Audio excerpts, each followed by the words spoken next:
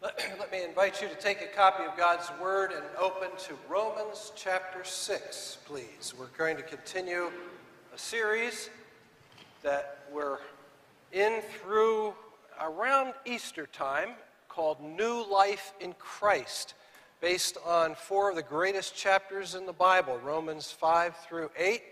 We have taken a few weeks in chapter 5 and resume this study today by looking at chapter 6 of Paul's epistle to the Romans. What shall we say then? Shall we go on sinning so that grace may increase? By no means. We died to sin. How can we live in it any longer? Or don't you know that all of us who were baptized into Christ Jesus were baptized into his death? We were therefore buried with him through baptism into death, in order that, just as Christ was raised from the dead through the glory of the Father, we too may live a new life. I don't plan on preaching those four verses today. I've preached them more than any other passage in the Bible. Every time we have a baptism at Christ Community Church, we read and I comment on these verses, what baptism this gospel drama represents for individual believers and for the community. I encourage you to take seriously what Paul says here and the way he says it. He assumes that all of his readers have been baptized, an assumption that I'm not sure the modern church can make. And if you want more information about baptism, if you've not been baptized and sense that you should be, let me know. I'd be glad to talk with you further about it. But that's about as much as I'm going to say about this paragraph today. We pick up the reading in verse 5. If we have been united with him like this in his death, we will certainly also be united with him in his resurrection. For we know that our old self was crucified with him, so that the body of sin might be done away with, that we should no longer be slaves to sin, because anyone who has died has been freed from sin. Now, if we died with Christ, we believe that we will also live with him. For we know that since Christ was raised from the dead, he cannot die again. Death no longer has mastery over him. The death he died to sin once for all. But the life he lives to God. In the same way, count yourselves dead to sin, but alive to God in Christ Jesus. Therefore, do not let sin reign in your mortal body so that you obey its evil desires. Do not offer the parts of your body to sin as instruments of wickedness, but rather offer yourselves to God as those who have been brought from death to life, and offer the parts of your body to him as instruments of righteousness. For sin shall not be your master, because you are not under law, but under grace. Our focus will be on the last paragraph we just read, verses 11 through 14. Well, thanks to the popularity of the musical Les Mis, one of the best-known episodes in literature is the redemption of Jean Valjean. This desperate ex-con takes refuge one night and is fed by a kind-hearted priest. And in the middle of the night, Jean Valjean steals the priest's silver and, when caught in the act, bashes the priest over the head, knocking him unconscious, and then flees into the night. The next morning, the police bring him back to the priest, who miraculously covers for him. The police leave. The priest has a few words with Jean Valjean, and the man leaves a changed person. No longer a criminal, but redeemed by grace. A less well-known scene, because it's not in the musical, just in the novel, which is hundreds and hundreds of pages, so a lot of people don't tackle it, has Valjean, sometime later, steal a coin from a little boy. And here's the novelist's comment. Let us say simply, it was not he who robbed, it was not the man, but the brute beast that through habit and instinct stupidly put his foot on the boy's coin. When his intellect woke again and saw this brutish action, Jean Valjean recoiled with agony and uttered a cry of horror. It was a curious phenomenon, and one only possible in the situation he was in, that in robbing the boy of that money, he committed a deed of which he was no longer capable. Millions of Christians down through the centuries have discovered what Victor Hugo expressed here. New creatures in Christ, redeemed by grace, and yet we still sin. In Romans 6, we see this truth, that when Christ died, we died. Our old self was done away with, buried with Christ. And now the Apostle Paul says, we're dead to sin and alive to God. How can we live in sin any longer? And yet we do. Well, Paul goes on to say in today's text, you have to do something with this truth that you have died to sin and are alive to God. In fact, he switches from the indicative mood to the imperative mood. Now, I don't know if you remember your verb grammar, but the indicative is the form of the verb that expresses what is. I am happy. You like to run. They repented. The imperative mood tells us to do something. Be happy. Run. Repent. For 5.5 chapters now, Paul in Romans has been strictly in the indicative mood. He never once tells his readers or us to do anything. And now in verse 11, for the first time in this long letter, he issues not one, but 4 imperatives. Count yourselves dead. Don't let sin. Don't offer. Do offer. And we're going to unpack those imperatives and see what we are supposed to do, we who have been redeemed by grace and yet still sin. The first one, in verse 11. Count yourselves dead to sin, but alive to God in Christ Jesus. If Christ's death was a death to sin, it was. And if his resurrection was a resurrection to God, it was. And if we have been united by faith to him in his death and resurrection, we have been, then we have died to sin and risen to a new life with God and must regard ourselves as such. Count it so. Reckon it so. This is not make-believe, pretending what we don't truly believe. It's realizing what's true. John Stott uses this analogy. Our biography is written in 2 volumes. Volume 1 is the story of the old self, of me before my conversion.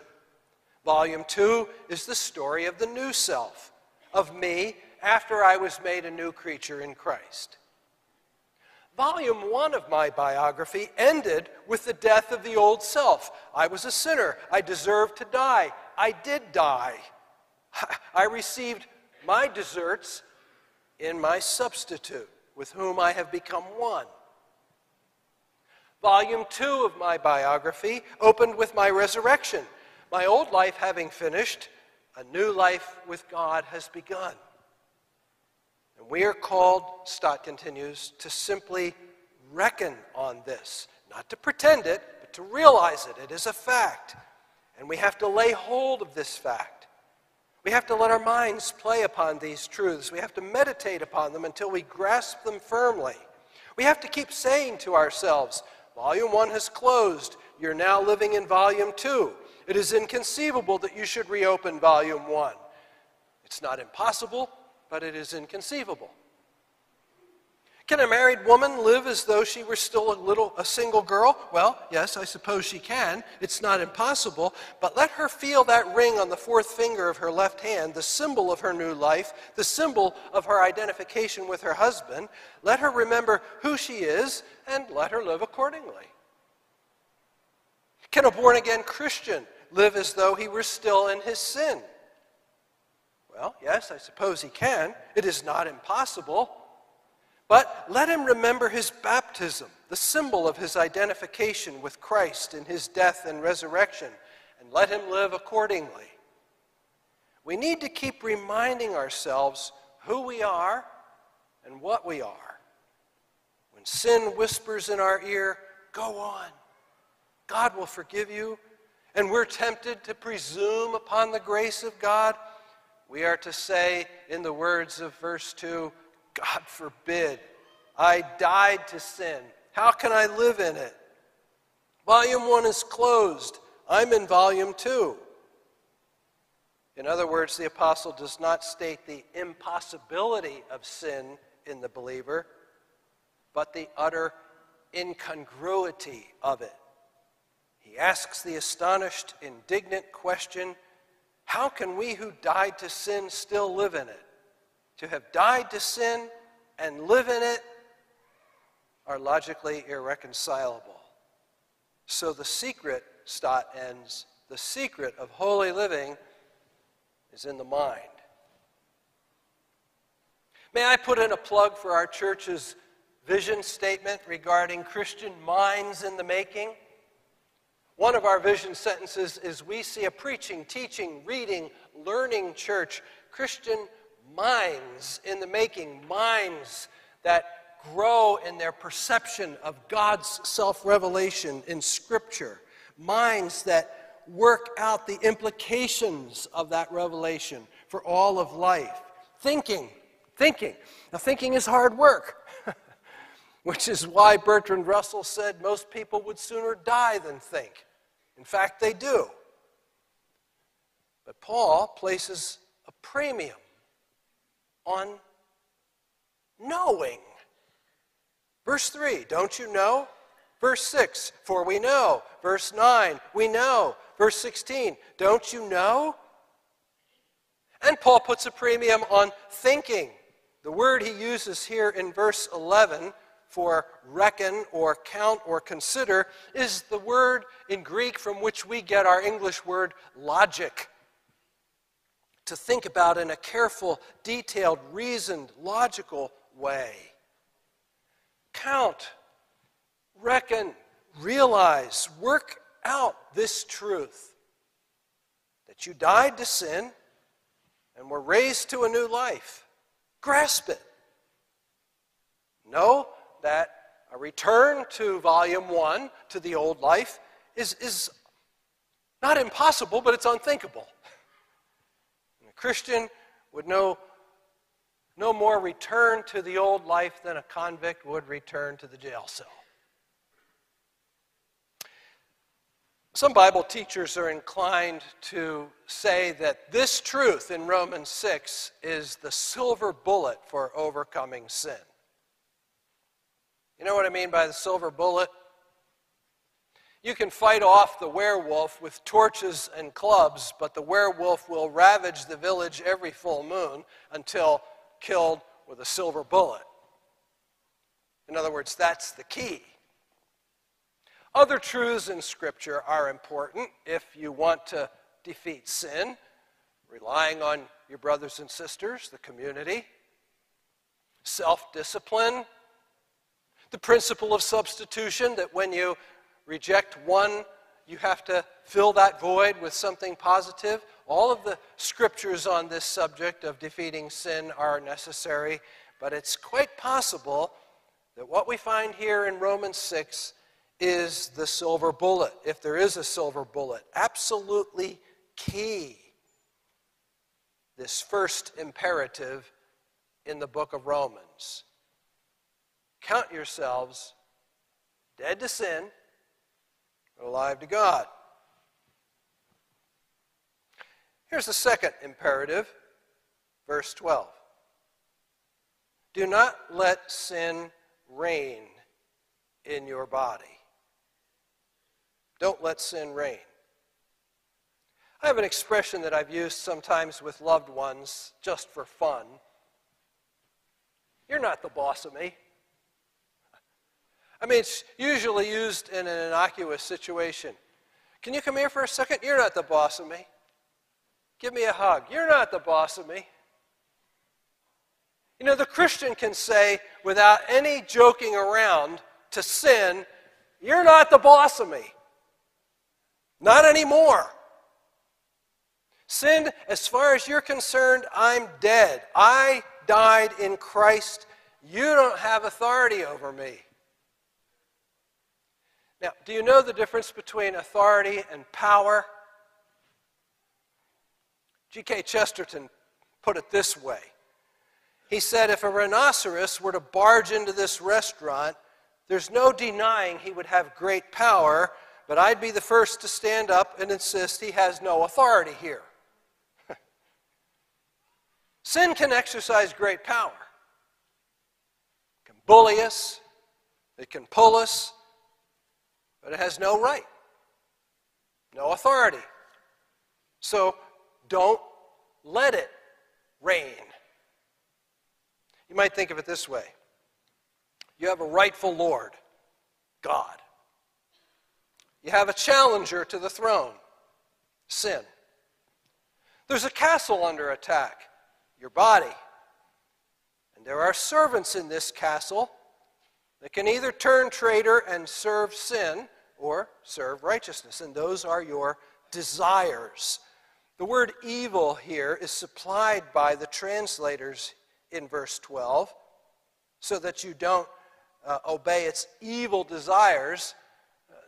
The word in Greek can mean either neutral desires or twisted evil desires. Desires themselves are morally neutral, but they can be co-opted by sin, and that's what Paul has in mind here, which is why I don't object to that word evil being added for clarity. Sexual desire is a good servant of procreation and marital happiness, but if sin captures it, it becomes a servant of the enemy. Desire for food serves us well, but if that desire masters us, it is sin's tool. As we see in the true story of a 14th century rule over a dukedom in what is now Belgium. Two brothers were contending for authority. The elder brother's name was Reynald, but he was commonly called Crassus, a Latin nickname for fat, because he was what today we would call morbidly obese.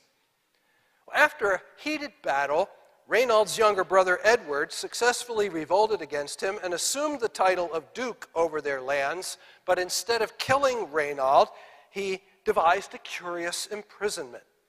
He had a room built in the castle around his brother with one door. The door was not locked, the windows were not barred, and Edward promised Reynald that he could regain his land and his title anytime he wanted. All he had to do was walk out of that cell. The obstacle was not in the window or in the door, which was slightly narrower than the average door. The obstacle was Reynald himself. Being grossly overweight, he couldn't fit through the door, even though it was of near normal size. All he had to do was diet, shrink down to a smaller size, and walk out a free man. But his younger brother kept sending him delicious meals, tasty foods, and Reynald's desire to eat never won over his desire to be free. And some accused his brother Edward of being cruel, but he would simply say, "My brother is not a prisoner. He may leave when he wills." And Reynald stayed in that room for 10 years until his brother was killed in battle. You and I are free if we obey our desires that have been co-opted by sin. That's our choice. Paul says, don't let it reign. Don't let it reign. So there's the first two imperatives. Count yourselves dead to sin but alive to God. Don't let sin reign. And the last two imperatives build on those first two, and so we can deal with them more briefly. Do not offer, verse 13, do not offer the parts of your body to sin as instruments of wickedness. Let me go back to that analogy. You have a Lord, God. You have a contender for the throne, sin. You have a castle, your body. You have servants, your desires. They can either serve well or turn traitor. But there are also weapons that the enemy can capture and turn to its own use, and that's the parts of your body. The military analogy is not my invention. I think it may very well have been in Paul's mind, because the word he uses here for instruments is sometimes translated in the New Testament as weapons. Your hands, your feet, your mouth, your sexual organs, your brain have all been given to you by God for His glory and your good, and they're not to be turned over to sin to be used as instruments of wickedness. Instead, Paul says in the fourth and final imperative, offer yourselves, your parts, and the parts of your body to God as weapons of righteousness. At least that's what he gets to eventually. That's what we would expect. Don't offer your parts as instruments or weapons of sin, but offer them as instruments of righteousness. But first he says, squeezes this here in verse 13. Offer yourselves to God as those who have been brought from death to life, and offer the parts of your body as instruments in the service of righteousness. Offer yourselves to God. Several years ago, John and Sue Wizzardi sang a duet here around Thanksgiving time. The lyrics of their song were these, appropriate, I think, to a communion Sunday these many years later. My heart is filled with thankfulness to Him who reigns above, whose wisdom is my perfect peace, whose every thought is love. For every day I have on earth is given by the King, so I will give my life, my all, to love and follow Him. Offer yourselves to Him. Offer your parts as instruments or weapons of righteousness. That's the imperatives that we get. That's what we're supposed to do with this truth that Paul expounds in the first few paragraphs of Romans 6. Count yourselves dead to sin but alive to God. Don't let sin reign. Don't offer your parts as instruments of wickedness, but offer them as instruments of righteousness. For, verse 14, for sin shall not be your master. This is not a fifth imperative. This is a promise. Sin will not be your master. This gives us hope. This is not a shall not in the sense of command. This is God's promise to us. Don't let sin reign because of what God has done, is doing, and will do in you. If you're a Christian, sin will not reign over you. As one commentary on this text puts it, to tell an unemancipated slave, don't behave like a slave, is cruelty. But to say the same thing to an emancipated slave is both meaningful and necessary. It is simply saying, be what you are. You are no longer a slave. Live like a free man. We are called to live as free people because we have been set free by Christ. I can say to myself, you can say to yourself, on the authority of the Word of God, I'm not going to act like sin's slave because I'm not sin's slave.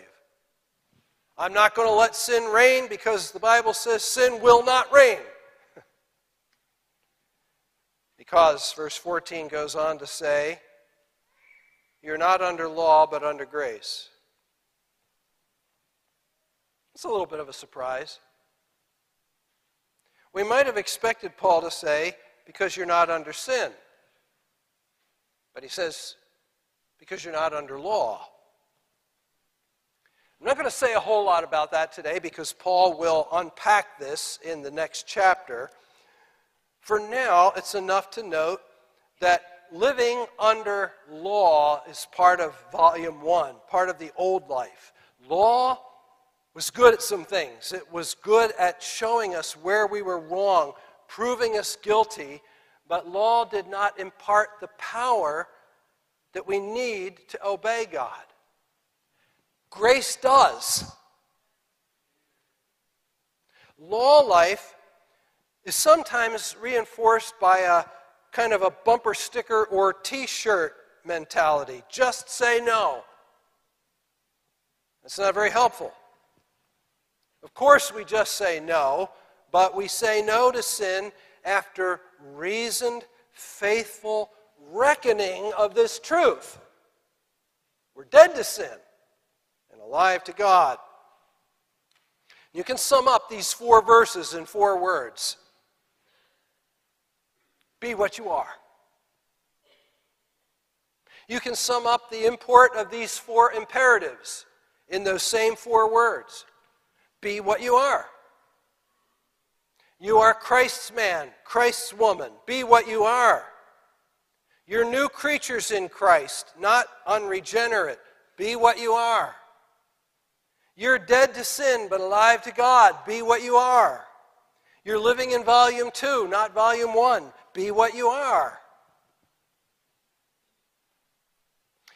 You might not be able to grasp all this all at once. Jean Valjean stole that coin from the little boy soon after his redemption. But in time, he grew more and more to become the man he had become. Several years ago, a judge in our country was administering the oath of allegiance to United States immigrants. I don't know if anybody here knows the oath. It might be very instructive for us to hear it. This is what he said they were supposed to agree to.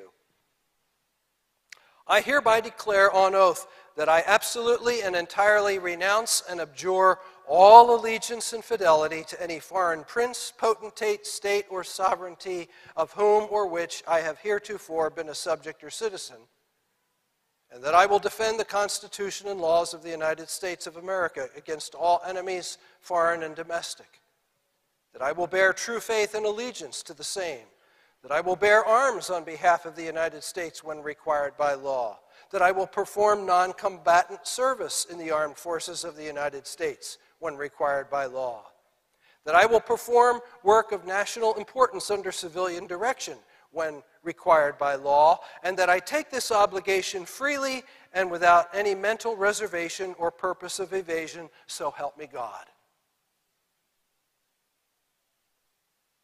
Substitute kingdom of God for the United States in those words. That's not a bad summary of Christian commitment. Before they swore this oath, the judge applauded their courage and determination, and among other words of wisdom to these new citizens, he said, "When you have taken this oath and leave this room, never forget who you are. Well, let's pray.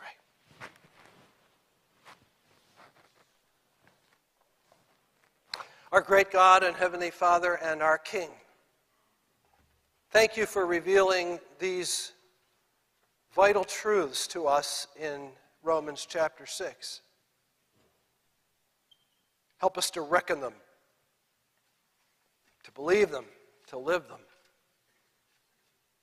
And thank you that you have done everything that was necessary for us to live as new creatures in the person of your Son. Thank you for sending him at Christmas, your best gift ever. Thank you for unwrapping that gift on Calvary. Thank you that the death he died for unworthy us, and that the life he lives, we participate in by grace through faith. And we ask that increasingly, until the return of the King, we might live more and more like him, to please him. And it's in his name we pray as we come to his table of remembrance, the name of Jesus, the name above every name, and for his sake, amen.